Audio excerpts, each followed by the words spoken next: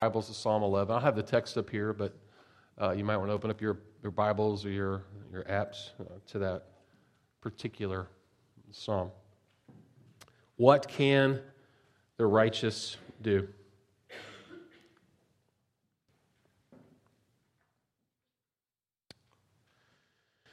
In the Lord, I take refuge. And this will be a psalm of David, okay? In the Lord I take refuge. How then can you say to me, flee like a bird to your mountain? For look, the wicked bend their bows, then they set their arrows against the strings to shoot from the shadows at the upright in heart. When the foundations are being destroyed, what can the righteous do? The Lord is in his holy temple. The Lord is on his heavenly throne. He observes everyone on earth. His eyes examine them. The Lord examines the righteous, but the wicked, those who love violence, he hates with a passion. On the wicked he will rain fiery coals and burning sulfur. A scorching wind will be their lot. For the Lord is righteous. He loves justice. The upright will see his face. So as we read this psalm, what is the theme of this psalm? Well, it's a psalm of trust. It is a psalm of confidence in the Lord, right? In verse 1, David says, in the Lord I take refuge. And then he bookends that with the upright will see his face. This confidence that David has, this trust that David has in God will culminate with his presence being with the Lord, right? We see that in Psalm 23. I will dwell in the house of the Lord forever. So as we look at this psalm, I guess kind of the main point that I want you to get is this, is that the righteous confidently find refuge in God when evil rises. The righteous confidently find refuge in God when evil rises. Now, the issue here, and he hits it in verse 3, what's going on here? Okay, so why is David writing this psalm? And there are evil people. Evil is rising. All right, he has in verse 2, they set their arrows against the strings to shoot from the shadows at the upright in heart. All right, so this contrast between the righteous and the unrighteous here. And we'll see that again in just a minute. But the problem is this, is that the foundations are being destroyed. So how are the foundations being destroyed? What does he mean by that when he says the foundations are being destroyed? Well, what he means is that God's law, God's word, his commandments are being attacked by the unrighteous. So this government that David is the king of is a theocracy. David is God's vice-regent. He is God's king on the earth. But as king, he is beholden to God's law, his commands. God is ultimately the king. David is ruling over God's kingdom on earth here as his regent. And so David is guided not by his own desires. He's not guided by cultural, whatever cultural sway is, wherever pop culture is going, the feelings and desires of the people. That's not what he's guided by. He's guided by the Word of God. So, as we consider foundations being destroyed and we look at our context and our culture, we shouldn't be surprised as we consider the government and pop culture that it's undermining the Word of God, that it's against God, that policies are being put in place that are in direct contrast to biblical Christianity. We shouldn't be surprised by that. We shouldn't be surprised by a culture that is against the Word of God. That shouldn't surprise us at all. We should be surprised, though, when people who claim to be men of God, when various churches, come out with statements that are contrary to the Word of God. If your whole organization, the church, is founded on the truth of God's Word, and you begin to speak contrary to that, that should begin to raise eyebrows. And just recently, before Christmas, the Pope, and this is, you're out, okay, it's the Pope, whatever. The Pope put out a statement saying that he's okay with blessings of same-sex marriages. And so I read the statement. This is a long, convoluted statement. I mean, and you can find it online. I meant to bring a copy. I didn't bring a copy of it. If you're interested, I'll let you know where to find it. But the cardinal that's writing in defense of the Pope's position on this begins by giving all these reasons why blessings occur in the Bible and the purpose of blessings and who can be blessed, and that blessings really in the Bible are for all types of people and all types of situations. The problem is that blessing from God means that God says this is good, okay? And so that's where the statement really falls short. And at the end of this statement, basically the Catholic Church lands at the point where priests are going to be able to, in some senses, bless the relationship that two people of the same sex have when they're committed to one another. Not calling it marriage, not in the church, not with the typical liturgy and the music that goes with it, but that on a private basis, the priest could actually bless a same-sex union. Okay, so you might say, well, that's the Catholic Church. What does that have to do with us? Well, here's the thing. The church at large looks at what the Catholic Church does, okay? Protestants, believe it or not, say, oh, well, the Catholic Church, we may not agree with them on certain things, but other things we really agree with them, right? Abortion would be one of them. And it used to be, the sanctity of marriage was another, but now the foundation of that is being eroded. And so, whether we like it or not, the church at large in Western civilization is going to look at what the Catholic Church is doing and kind of take that as a cue. And we'll see that happen over the next few years or so. But even within, yes? So does that, I haven't heard about what the Pope said there. They say that it is no longer wrong. Like, is that the implication of what the Pope said, that same-sex marriage is not wrong? Like it was... He's saying that marriage is between a man and a woman. Okay. Marriage as defined in the Catholic Church is between a man and a woman. Okay. But they're saying it's okay to bless same-sex relationships. So in saying it's okay to bless same-sex relationships, they're not calling it sin. Does that make sense? If you're going to bless something, it's good. Yeah. Okay. It's good. All right. So the problem is that they're saying something is good that the Bible calls sin. Okay, and the other foundation that's being destroyed there is that people are saying, well, that's not really what the Bible said. Really, for 2,000 years, the church has had it wrong. They really didn't understand what Paul was saying when he wrote what he wrote in Romans chapter 1 or 1 Corinthians chapter 6. So the foundation is being eroded. And it's been eroded. I mean, we've seen this in the American church. We've seen this in different places. But this also has risen recently, the problem has arisen in a very big church north of it in Atlanta. So this is a quote from the pastor of the church. I stopped using specific language. I quit saying the Bible says, the Bible teaches, the Word of God says, the Word of God teaches. This was not a change in belief or theology for me. This was simply a change in approach to talking about the Bible. For the first 350 years of Christianity, no preacher or teacher said, the Bible says, the Bible says, the Bible says. There was no such thing as the Bible. Obviously, there was Scripture, but they did not, especially in the first century, build the Christian faith on the back of a text. Oh, what do we build it on? On what do we build our faith? Faith converges on facts. And when you read the writings of the New Testament authors, they're constantly quoting the Old Testament to support what they're saying and why they're saying it. Nobody could read. Nobody owned one. What drove the first century Christians was an event, right? And so this particular pastor is and the resurrection is the center of our faith. Don't get me wrong. Okay? But if you begin to undercut the Bible in other places, you begin to undercut the historicity of the resurrection event. continues.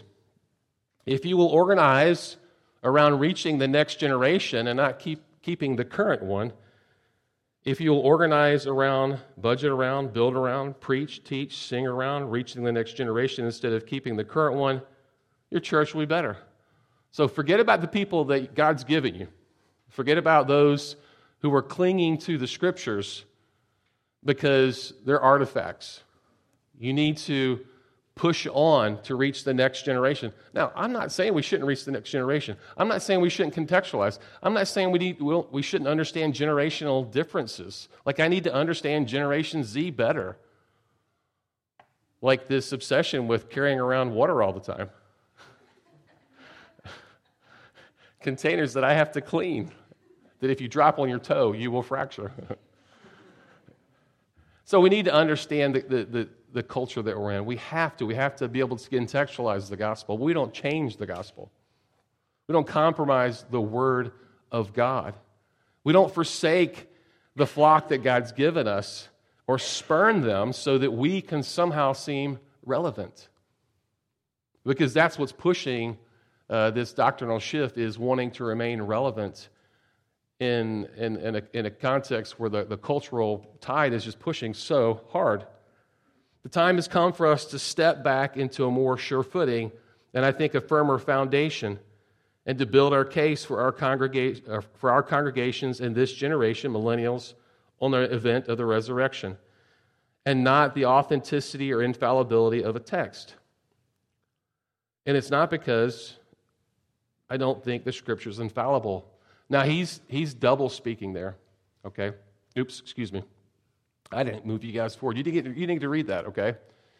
So, let me read that again since you have it up there. The time has come for us to step back into a more sure footing, and I think a firmer foundation, and to build our case for our congregations in this generation, millennials, on the event of the resurrection, and not the authenticity or infallibility of a text. And it's not because I don't think the Scripture's infallible. Now, I don't know any of us who, when we're having a conversation with somebody and we're trying to explain to them the beauty of the gospel of Jesus Christ and their great need for Jesus Christ, God loves them and has loved them through the gospel of Jesus Christ, that we sit there and argue about the infallibility of God's word. I didn't have the quote up here, but in past couple of years, Andy Stanley, who has made all these statements, pastor of North Point Church, said we need to unhitch ourselves from the Old Testament. There's too much baggage with the Old Testament to try to reach this generation, because somehow we can't make sense of what God did in the Old Testament in such a way that makes Christianity appealing to them. There's all types of things wrong with that type of theology. And so when we consider statements like this, right, we see this foundation being eroded. Did God really say? And that's what's happening here. Did God really say, you must not eat from any tree in the garden? Because anytime you begin to question what God's word says, whether or not it's true, I'm not saying we should try to understand that. Everything's equally understandable. Some things are difficult. Why did God do this at this time and that way? I mean, some things are difficult.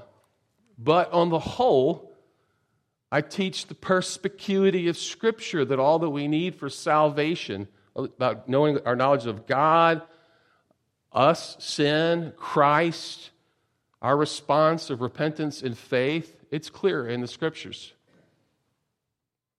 Now, certainly much of the hullabaloo that's going on involves the issue of same-sex marriage. LGBTQ agenda, okay? So, again, I hesitated to bring up his name. I just wanted to put but here's the thing. Scripture is clear that people are supposed to be marked out, okay? And as a pastor, you may not agree with me. It's my responsibility to point things out if you're not aware of them. And so, beginning of this year, I've been mulling over this and thinking through, as a church, what do we need to focus on? And I think what I want us to focus on is confidence in the Word of God. That is the final rule and authority for our lives. That we have to have confidence in that, not begin to question it or begin to unhitch from 39 books of the Bible. So we see this erosion of the foundation. Did God really say? Right? And then God created man in his own image, mankind in his image. In the image of God, he created them male and female. That's another point of erosion. God blessed them and said to them, be fruitful and increase in number. This undermines everything about same-sex unions. Okay, I'm not saying that obviously there are some hermeneutical issues that have to be given account. Be fruitful and increase in number. God's speaking to Adam and Eve. They're trying to populate the earth.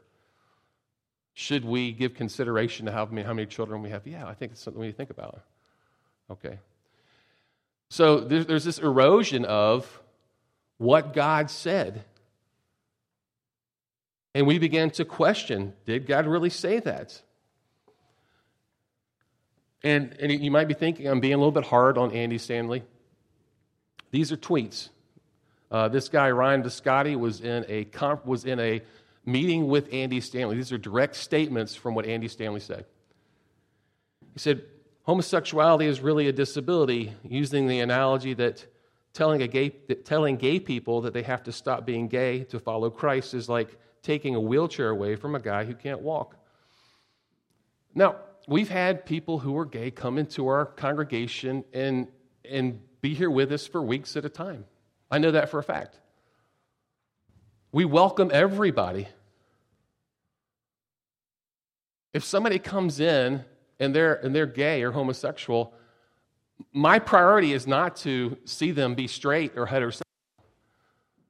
My desire is for them to know the love of God and to know salvation through Jesus Christ alone. That's what I want for everybody. We've had a transgender person come in here and sit down through both services. We welcome everybody. But we're not going to compromise what we believe about the truth. And so, this statement right here, there's all kinds of things wrong with, that being gay is a disability, that it's something you can't help. I'm sorry, I was born with this desire to look at other women and have relationships with other women. That's just the way I feel. That's what I desire. I can't get past that. I'm just that way. And so I can't, for you to expect me to be faithful to my wife, that's really beyond what you can expect of me because so how does that sound? I can't help it. It's a disability. That's being stated. More tweets. Andy Stanley, I don't do gay weddings, but I can't say I would never do a gay wedding. If my granddaughter asked me someday, maybe I would. Next tweet. We need to make room for gay men who choose to be married to each other in our churches because that's as close as they can get to New Testament framework of marriage.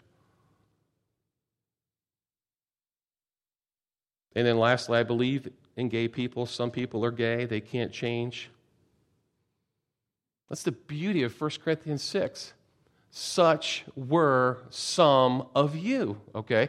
And so I bring all this up to say that the challenge that we face as a church is erosion from the inside, and it's been that way since the beginning of the church. This is nothing new, right? I can't say, we're in a time we have never seen something like this before. We are in a crisis in our culture, and I don't know how the church is going to get through this.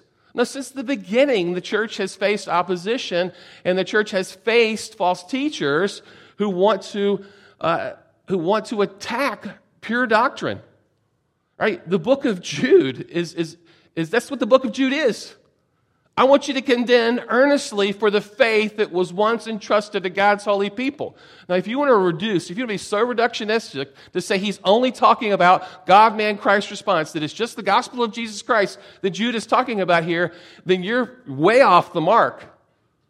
There is a faith that's been handed down once to the saints. The faith is God's word in tote, 66 books. And to do this, I don't have it here, but I don't think I put it all here. Let me see if I did. No, if you read the entirety of Jude, okay, Jude is saying we need to defend the faith once given to God's people. And he talks about the false teachers there. And then he goes and says, their punishment will be like that of Sodom and Gomorrah. Because what's going on here is the false teachers are seeing sexual immorality and they're not saying anything about it. They're okay with it, turning a blind eye to it. It's okay. And here's the thing, in the culture we're in now, right now it's all this double speak. It's like speaking in such general vagueness that nobody can pin you down. So if somebody comes and asks you a question, there's always plausible deniability because, no, that's not really what I said. You didn't really understand what I said. But back to this point here. In Jude, dear friends, although I was very eager to write to you about the salvation we share, I felt compelled to write and urge you to contend for the faith that was once entrusted to God's holy people. For certain individuals whose condemnation was written about long ago have secretly slipped in among you. They are ungodly people who pervert the grace of our God into a license for immorality and deny Jesus Christ, our only sovereign and Lord. Romans, I urge you, brothers and sisters, watch out for those. Literally, mark them out. Put a mark on them so you can follow them around. That's the idea. You keep a close eye on them. I urge you, brothers and sisters, to watch out for those who cause divisions and put obstacles in your way that are contrary to the teaching you have learned. Keep away from them.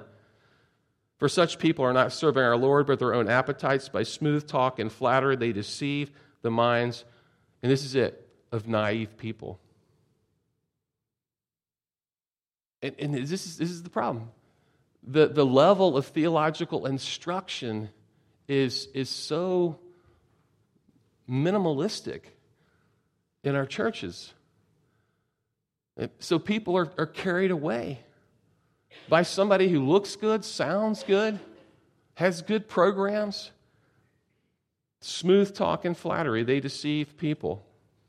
So the problem is from within. And that's what David was facing, right? He was facing a problem from within.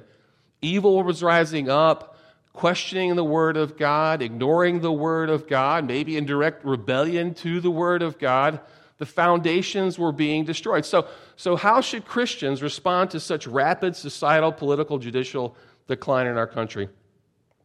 How should we respond to those around us who spurn God's law of love? Should be the in there. God's law of love. How do we respond when prominent pastors undermine the authority of God's word in favor of cultural shifts? And that's the issue. I want culture to like me. I want to stay relevant to the culture around me. And if I take a hard stance on this issue, then people aren't going to listen to me. So theologically, you just throw the sovereignty of God out the window. You stand on truth and you let God take care of the rest.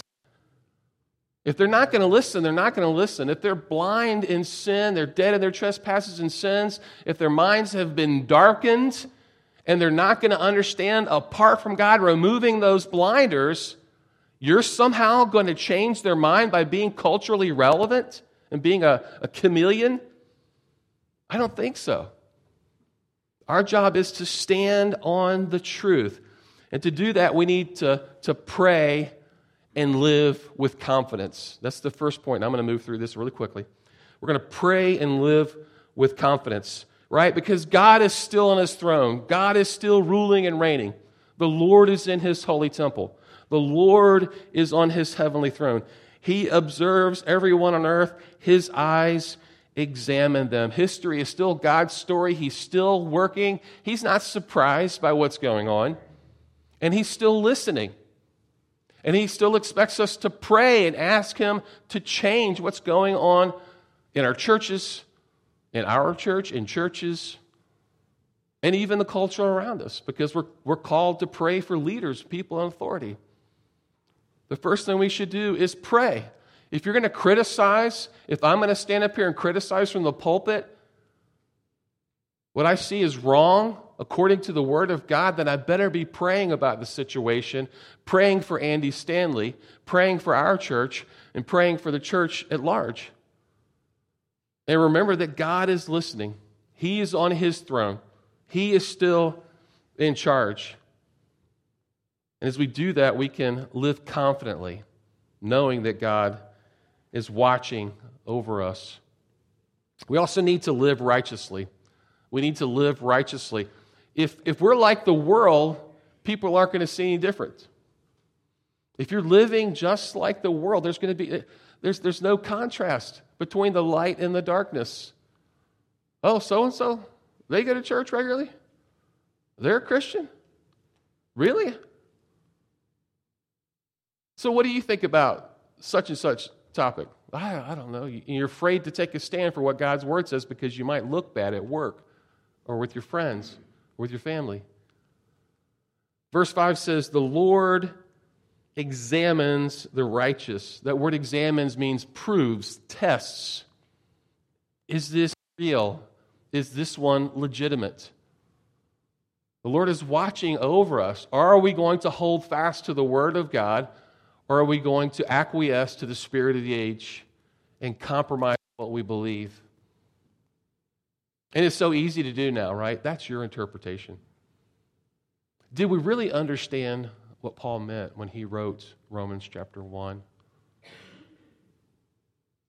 When he said unnatural, he really meant that there are some men who are born with a proclivity towards same-sex attraction, and for them to go against that would be unnatural. I think I lost. So there needs to be a contrast because the Lord is watching, the Lord is examining the righteous. And then he makes this incredible statement here. But the wicked, those who love violence, he hates with a passion. Now that's a tough one to swallow. That's probably one of the reasons Andy Stanley wants to unhitch himself from the Old Testament, because how do you work through that with somebody? Well, you have to put your theological thinking cap on and work through the character of God and all that he is, his justice and his holiness and his righteousness, and yes, his love, right? The thing is, love doesn't operate in a vacuum. Love operates according to truth. Is it okay to love somebody who destroys everything that is beautiful and holy?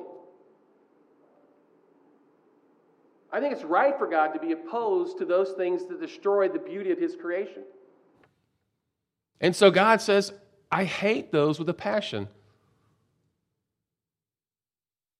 Now, how God can send his son to die on the cross for sinners and rebels like us, it's just amazing. I'm overwhelmed with the love of God, but he does that. I'll let God work out his character. I don't need to defend what he says in his word other than to say this is what truth is. We need to trust in God's justice, right? As we consider what's going on in the world around us, it really gets upsetting, right? We want something done, right? I want to put the right tweet out there. I want to put the right post out there that's going to put these people in their place and show them that they're wrong for talking about us this way. They have no idea what's in my head, and yet they just assume that I'm a homophobic bigot and I'm a Trump voter. That's what they say, right? Some kind of crazy, and I want to get back at them. How much good is that going to do? Like, really? Is that going to do any good? If you want to tweet out the love of Christ through the gospel and how grateful you are that God would save such a wretched sinner like you, that's great. But as we wait in the in-between, right, we're these people of the already not yet. Like, we're waiting for the return of Christ, longing for his return, longing for his kingdom, longing for justice to reign, and we have to wait for that. But here he gives a clear picture of God's justice. On the wicked he will rain fiery coals and burning sulfur. A scorching wind will be their lot. What's his mind going back to there in verse 6? Sodom and Gomorrah. For the Lord is righteous. His ways are always right. His ways are always according to the perfection of the beauty that is God. The Lord is always righteous. And he loves justice. His justice cannot be denied. He always has to respond negatively to sin according to his justice. He can't deny that. But because of his love, his justice was meted out. His justice was worked out on Jesus Christ on the all of our unrighteous deeds deserved the fiery coals and the burning sulfur. That's what we deserved. You and I deserved. But God could not deny his righteousness, his justice. And so justice was worked out on the cross as the righteous Savior, Jesus Christ, took our unrighteousness and God punished the righteous Son of God. So justice was worked out. That's the message we need to focus on. But friends, if you begin to undermine other parts of God's word, you begin to undermine that message, the gospel of Jesus Christ. In the meantime, we wait for God's justice to be worked out. We need to have a longing for heaven. A longing for heaven, right? The upright will see his face. As we set our minds on the things above, not on the things of this earth, when Christ is our life, when we wait for that moment when Christ is revealed and we will be revealed with him also, as we long for that moment, it will affect the way that we live. That longing for heaven should increase the desire that we have within us to tell others about Jesus Christ, the hope that they can have in Christ. So the upright will see his face. So what can the righteous do when the foundations are being destroyed? Right, we need to pray and live confidently. We need to live righteously. We need to let God work his justice out. And then we need to look forward to his return when justice will be realized fully. So I understand that when I began naming names and quoting quotes, it can kind of be a little bit frictional there. But I think that my job as a pastor is to warn you, okay, this is where we're going. This is where our society is going. But be confident, even though the foundations are being eroded in the church. As long as you stand on the Word of God, as long as you are with a body of believers that stand on the Word of God, God's Word says the gates of hell will not prevail against God's church and God's people. Let's pray.